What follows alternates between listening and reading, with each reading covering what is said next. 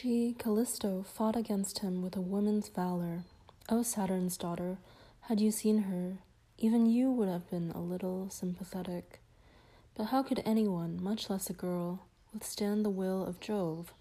He had his way and vanished in the sky, while she, because the forest knew her fall, hated the trees that were her witnesses, and as she walked, almost forgot her painted sheaf of arrows, even the branch where she had hung her bow.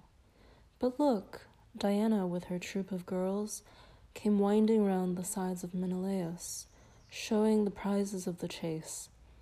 She saw our heroine and called aloud. At first the girl ran from her, fearing Diana Jove.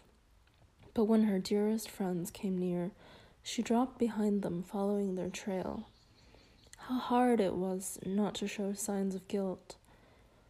The girl walked slowly with her eyes to earth, not as she used to stride, the first of all girls close to her goddess.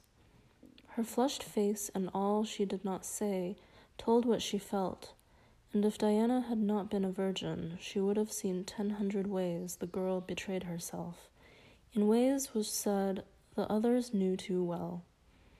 Days passed, and the horned moon grew to a glowing circle 9 times over.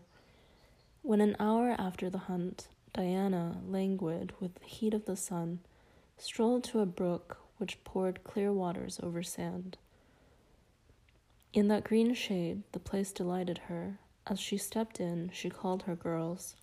"Off with your clothes, my dears. Since no one's here to see us, we shall bathe." The Arcadian girl flushed red. As others stripped, she stood aside till they undressed her. Even then she tried to cover her womb with her 2 hands, and in her terror heard the cry, "You shall not soil our sacred waters. Leave us."